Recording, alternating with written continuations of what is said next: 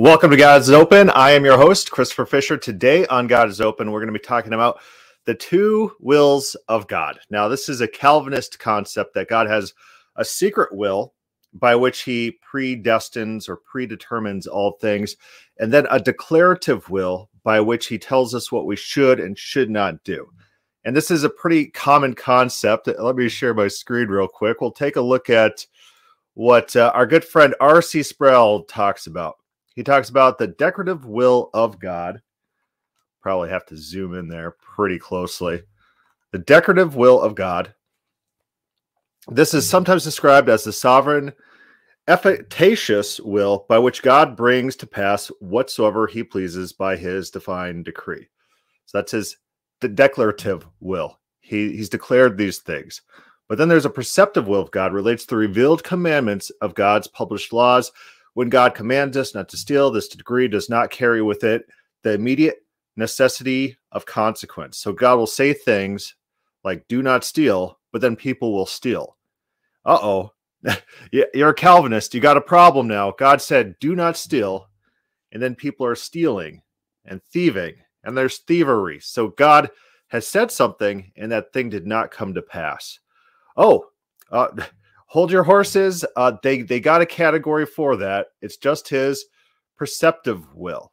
Those are just things that he says, and they also do have some effect, but that effect is like a metaphysical effect, that people are going to be judged against those because those decrees are still in force. And so even though people are violating them, they're not violating his declarations of what he wants, right? And so these two wills of God, this is R.C. Sproul. This is from the website Monergism, which is actually a very good resource for all things Calvinism. I found this back in my college days, and it just has a huge breadth of resources for omniscience, omnipotence, all the different categories. Back before I even knew what Monergism was, this site stuck out. So R.C. Sproul talks about next the permissive will of God.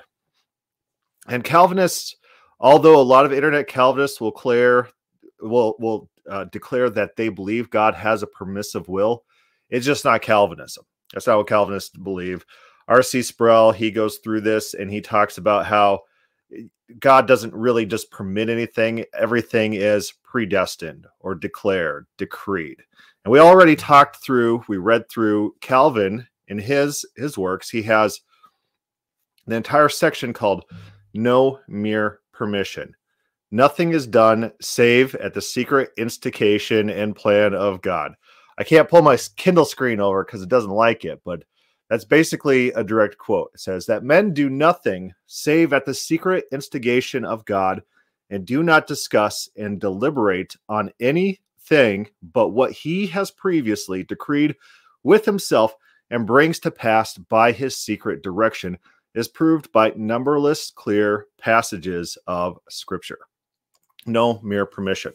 So in the Calvinist system, God has two wills. One is his eternal predestination of all things, and one is moral commands, which kind of get violated in the here and now. But those two things conflict. So he'll tell people, do not steal. But on the other hand, he has this eternal decree by which people are fated to steal. They have no personal volition in the matter. They must steal because he eternally decreed that to happen. This is a normal Calvinist concept. And so switching over to Twitter, Soteriology 101 posted this meme. And this meme shows an angel, Jacob and the angel wrestling, classic painting, but the text on it is kind of like a King James style text. And it says, the angel said unto him, stop hitting yourself. But lo, he could not, for the angel was hitting him with his own hands. Now, way back in the day, I found this picture and I thought, hey, that's exactly what Calvinism teaches. And so I grabbed the picture and I slapped this little label on it, how Calvinism works. And here we are, I don't know, like a decade later, and the meme is still circulating. So It feels good that one of my memes is in circulation. But the Calvinists, they took a lot of issue with this. They said, oh, this doesn't represent Calvinism. You just don't understand Calvinism. Remember, we just talked about what Calvinists believe, and we'll pull up a John Piper video declaring that as well. Go back and rewatch our episode on no mere permission. This is what Calvinists believe. So what are the key facets of this meme? Is there's somebody who's doing something while the other person's telling them not to do it, but the other person is the one making it happen. Doesn't that sound exactly what Sproul was talking about with his different types of wills? He's got these two different types of wills. Scroll up. He's got his decretive will, what he decrees from all eternity. And then he has a perceptive will, what we perceive of his commands. This is exactly Calvinism. Calvinists should not have an issue. Yeah, David writes, God willed that meme to you. Yeah, Calvinists should not have an issue with this meme. It's exactly what they teach. But, of course, if anyone who's not a Calvinist talks about Calvinism, the rule is they just don't understand Calvinism, right? You could be quoting Calvinists. It doesn't matter. They don't care. You could be quoting John Calvin. You just don't understand Calvinism. The only person who could talk about Calvinism is an actual Calvinist in their mentality. So what's more rational? More rationally, most Calvinists don't understand Calvinism. They contradict themselves, and they're in complete denial mode. So here's this guy, PP526. The chance of this being an accurate representation of Reformed theology, 0. Oh, and then I posted back to him. I posted back to all these guys, and I just posted them back, quote by Calvin, by which every person obeys the eternal command of God and spontaneously followed the course which God at first appointed. So that's the one part of the equation. That's his decretive will, his decree, his eternal decrees. John Calvin's talking about. We cannot not follow those eternal decrees. We don't have the volition to disobey what God has made us do, right? Another part of that is that God has moral decrees which we violate all the time. There's a contradiction. So this guy, his name's Sola, and he's got a John Calvin sunglasses, says, wrong. The correct view is that a person is repeatedly hitting themselves with their own hands because they like it. Oh man, is that what Calvin taught? Is that what Sproul is teaching here? This is no, they're doing it because God is forcing them. Scrolling back up, as if they obeyed the eternal command of God and spontaneously followed the course which God at first appointed. Before these people were ever born, they must do these actions. They don't have volition in that. So keep scrolling down. I posted him the John Piper clip. We'll pull that up on YouTube, and we'll run through that a little bit later.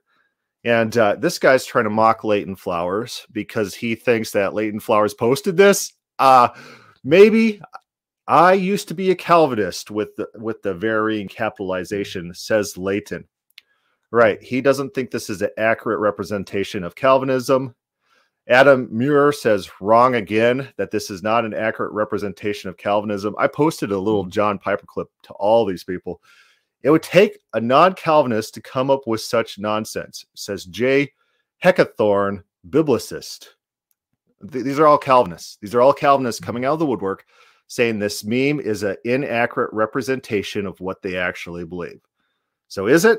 What about God's two different types of wills talked about by Sproul and talked about by John Calvin, right? And soon to be talked about by Piper. This guy just starts talking about Calvinism. A lot of people like the meme. It makes people laugh, so it's good. So there you go. This guy says, lame man-made tweet of the word of God. I'll take word of God. You seem to be a detractor in verse 19. Paul answered the question a long time ago, quoting Romans. Yeah, that's what they do. But all the Calvinists think that this is an inaccurate representation of Calvinism. We've seen already, and we will be pulling up John Piper. I'll just have to present that real quick. So let's just talk a little bit about what the biblical picture is. How about the idea that God doesn't always get what he wants? Like I want to eat all the ice cream in the world every day, just like nonstop eating ice cream. You know, that would be nice. That'd be nice. But I can't do that because there's consequences to those actions, right? I'll get fat. So I could just actually lavish all my money into ice cream and just eat ice cream all day, but I will get fat. There's consequences. And so in real life, people face trade-offs. God faces trade-offs too within the Bible. Like God wants to do things, but there's practical limitations and there's hindrances to that. It's like God wants all men to be saved. Yeah, but not at the expense of letting Hillary Clinton into heaven. That's not, you want all people to be saved, but there are limitations to that, not at the expense of letting really, really bad people into heaven, right? God wants to be with his people and live among his people, but not at the expense of living among them when they're in wickedness, when they're in sin, when they're in rebellion and rejection of him. Right? God doesn't get what he wants. There are trade-offs. And so you could want multiple things, and those things can be conflicting. Your goals can conflict with each other. And then you have to make a rational decision of what trade-offs you're willing to accept. In Calvinism, God doesn't accept trade-offs. This is one of the things that they'll just flatly deny to God, that God has limitations on getting the things that he wants. God must get everything he wants, no matter what, without any detriment, anything like that. But that's not the biblical picture. God faces trade-offs. God often he defers to mankind about how to handle situations. Moses and him are interacting. He says, "I'm going to kill all Israel, make a new Israel through you." Moses intervenes, changes God's mind. God goes or sticks with the current Israel, who all die in unbelief in the wilderness. It might have turned out better if we did God's plan, but he chose not to do that plan because someone convinced him otherwise. God faces trade-offs. Not every action, not every goal is worth what it takes to get that goal. The ends does not always justify the means within the Bible. So let's turn to John Piper, and we'll see what John Piper says about these two wills. So we want a handle on how to manage this paradox or mystery that God forbids things he brings about, and God commands things that he hinders from happening. That's the clip I sent all those individuals who thought that the meme was inaccurate.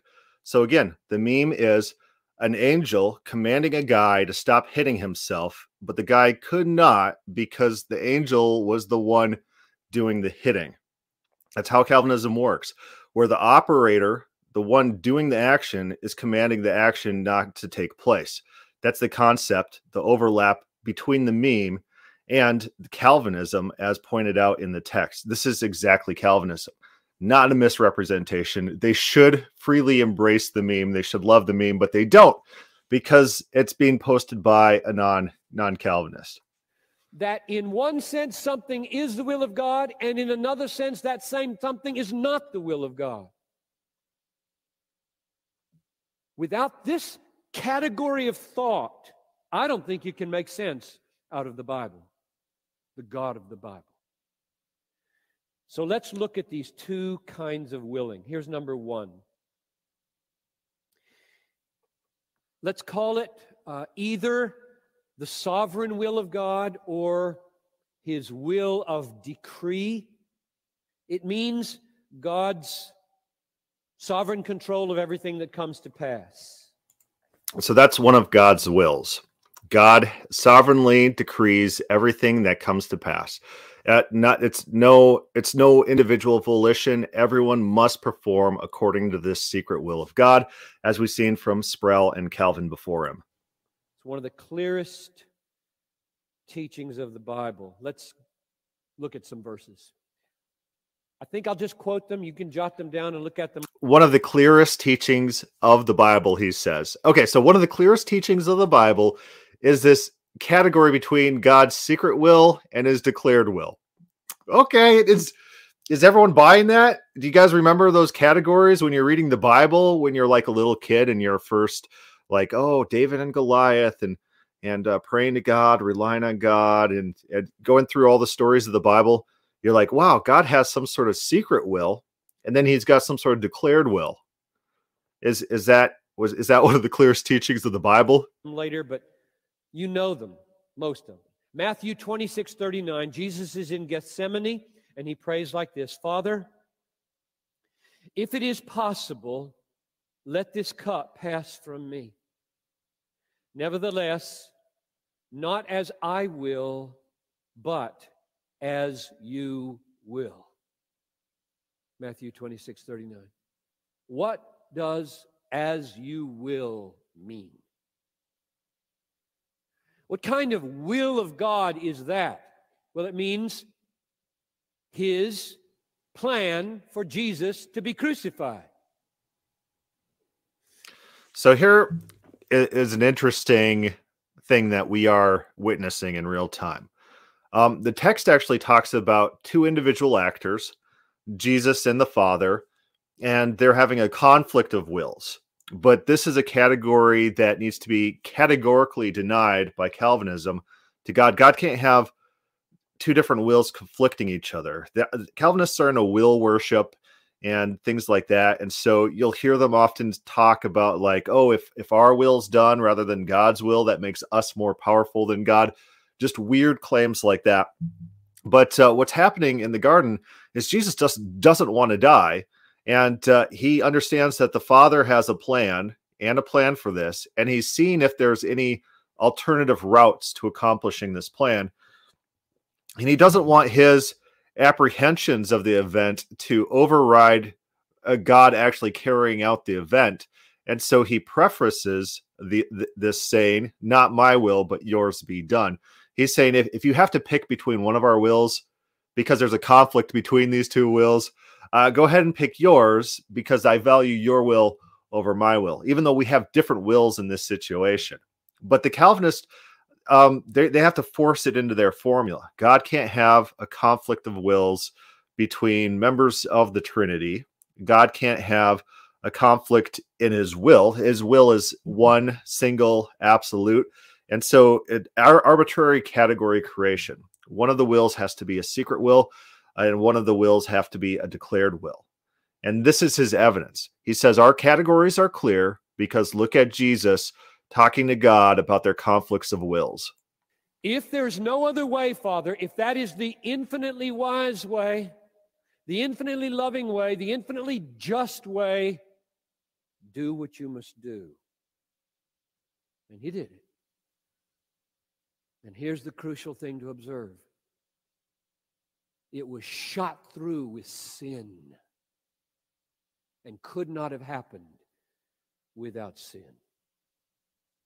It's a sin to kill the Son of God. It's a sin to mock the Son of God. It's a sin to whip the Son of God with stripes prophesied in the Old Testament. It's a sin to be expedient and wash your hands and hand him over.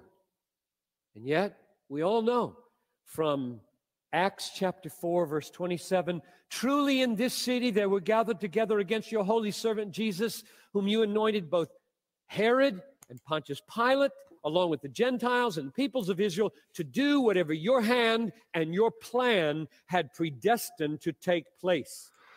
So here you get another proof texting. It's interesting when they use words with the prefix pro arisen, pro gnosko. This is his pre-planned. I think it's pro arizo in this verse. We could pull it up, but typically that prefix means your plan at the time, or your choice at that time, or you knew the person at that time. Prognosko, the Jews prognosko Paul, they knew him when he was younger, right? And so the prefix is being readily abused within a lot of Reformed talking points. And so what he's saying here, his claim is that all these people were doing sin, but it was part of God's plan. What he doesn't want is, he wouldn't want it if it was God's at the moment plans as he's dealing with changing circumstances on the ground as events are occurring. We see God doing that all the time within the Bible. God weaved Joseph's brothers, their actions, for good when they were trying to do evil with it. It's not like God set out to kill Joseph and then like thwarted himself or something like that. He saw what they were doing and weaved it. The text says that's the word. It's about manipulation. He weaved it for good. God can change plans and get things to his outcomes in real time as those things are occurring. John Piper here wants us to be eternally predestined secret decrees of God. I just don't think that's what's happening here. And when I queried Bart Ehrman on this verse, Bart Ehrman, he said, well, I think what's happening in Acts is they just want the hearers to understand that Jesus was not killed outside of what God intended. Like God's plans are not being thwarted by this execution. It's not like the goal that's going on here is that they're trying to communicate that every single person is acting according to some predetermined plan or anything like that. But God has goals, and God could get to those goals. And the execution of Jesus did not thwart those goals. The script was written for this night and this Good Friday in Isaiah 53 in great detail, and in Psalm 22, and in many other passages. The script was written. The will of God is a fixed, determinate purpose to... Warren writes, the Calvinist interpretation has God eternally wanting and bringing about the slave trade to get Joseph into Egypt, effectively predestined the lust of Potiphar's wife. Listen, if God wants to eternally predestine women's lust of me, I'm all for it. But yeah, I think Warren is correct here that it sets up a very silly situation. We're all living in a mockumentary of the world in which all the silly things that happen, everything's so minute that causes all sorts of events. All these things are eternally predestined, part of God's plans.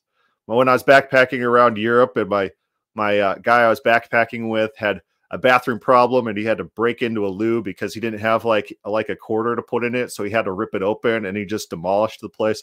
That was part of God's eternally predestined plan for him to just destroy that bathroom. Yeah, fantastic. A little bit silly. To bring about the death of his son, Isaiah 53:10, it was the will of the Lord to bruise him. And it was full of sin. Which means we must have a category of thinking that says... So there is another category of thinking, is that you could use wicked people to your own ends. Bob Enyart gives a story about how when he was sued for some sort of reason, and he used the ACLU to defend him on free speech grounds. He was getting an enemy organization who hated his guts, using their resource and their dollars to defend him. And God could do that too. God could use enemy nations to punish, as we see him with the Assyrians. And the Assyrians in the text, they overstep their bounds.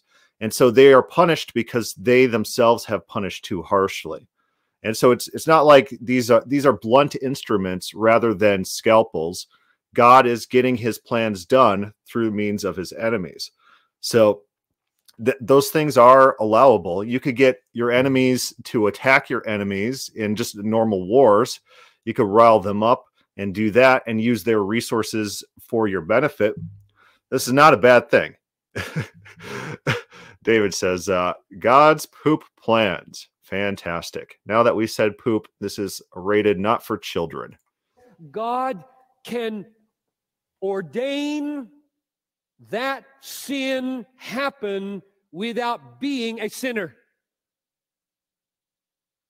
If you don't have that category in your mind, you can't handle the cross and the prophecies. God ordains that there be sin in the particulars of the death of his Son, because he couldn't have been crucified without it, and he is not himself a sinner. So let's just talk about what John Piper is doing here. He builds some categories: God's secret will and his declared will, and then he wants to give some sort of sermon that resonates with his audience and makes them accept it. And he tries to go for emotional manipulation. And so how are you going to emotionally manipulate Christians? You're going to start talking about the cross, the death of Jesus. And you're going to start talking about concepts like that. Christianity, Christ is in the name.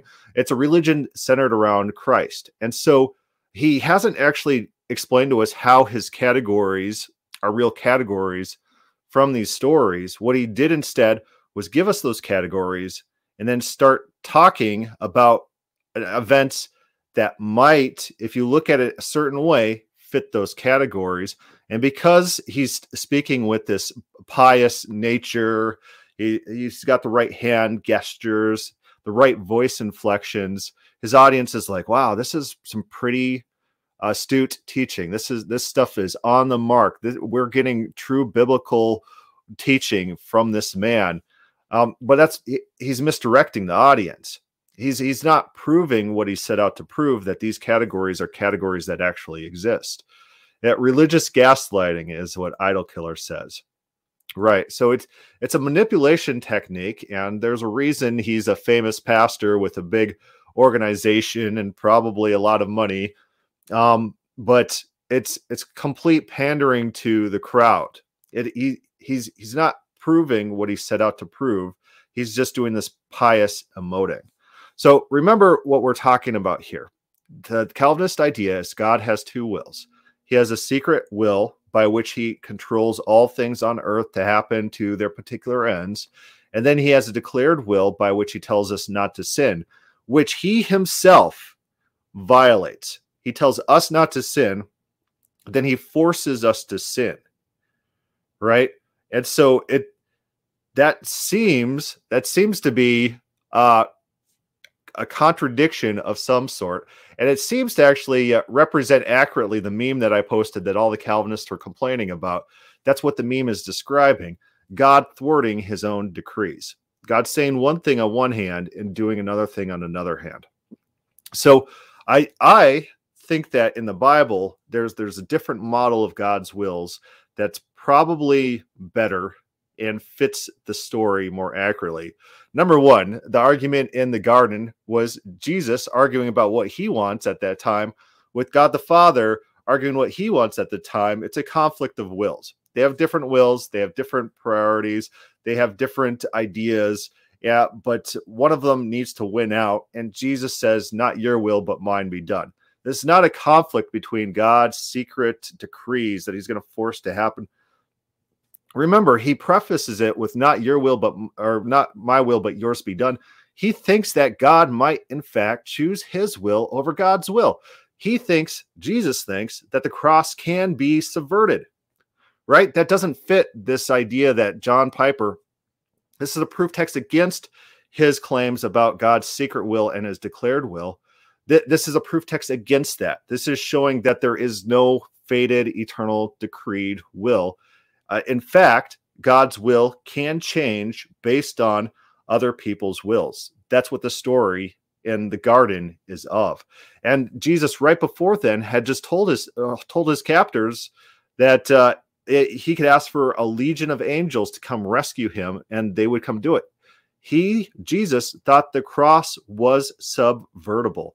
He doesn't hold John Piper's categories, but John Piper doesn't. It's not beneficial to talk about that in your proof text for your secret and declared will. And so he skips over these concepts, but his proof text is a proof text against it.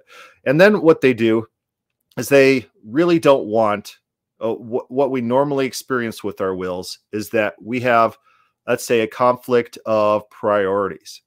You want one thing. I want my kids to be happy, but not at the expense of me bankrupting my entire family, right? Not at the expense of, like, let's say one of my kids was a sadist, not at the expense of torturing animals, right? We don't want to capture cats in the alleyway and torture them, even if it made one of my kids my kids love cats, so they'd never want anything like that. But if one of my kids was made happy by torturing cats, even though I prioritize my kids' happiness, not at the expense of torturing animals, right? We can't always get what we want. We face trade-offs. When we have plans and goals, certain routes in getting to those places are unacceptable, and certain times they are acceptable. And God uses outside resources, the resources of his enemies, to get what he wants in certain circumstances. And that's fine by me, but they're a blunt instrument. They're not a fine-tuned instrument. Yeah, there is the verse that a double-minded man is unstable in all his ways. And so that's what they're practically describing with God, where God says he wants one thing and then forces, unalterably decrees opposite of what he wants, right? That's double-minded. You're getting God saying that he wants something with the absolute power to do otherwise, and then he doesn't do that. So his secret directly opposes his revealed will. Don't be a double-minded unless you are God. Yeah, it's mocking Calvinists.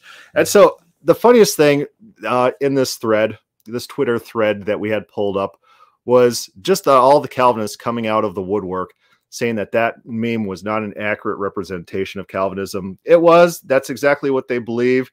And I don't know. I don't know what else to say about that. Anyways, if anyone wants to learn more about No Mere Permission, just pull up that podcast. I think it's just called No Mere Permission. You can search my videos under my channel and get that. And Calvin just lays it out. And it's not like a short paragraph. It's like a whole chapter where he goes through and says, God's just not permitting things. That's a wrong idea. And these people think they're all pious, coming together saying that God just allows bad things to happen. But no, that's not Calvinism. That's not what we're talking about. God literally himself makes it happen. No mere permission. God decrees it and makes it come about. Man does not have volition in this. This is the Calvinist idea. And so, anyways, we're going to cut there. But everyone, thanks for tuning in. Questions, comments, put that down below, or start a thread on the God is Open Facebook page. Thank you for watching.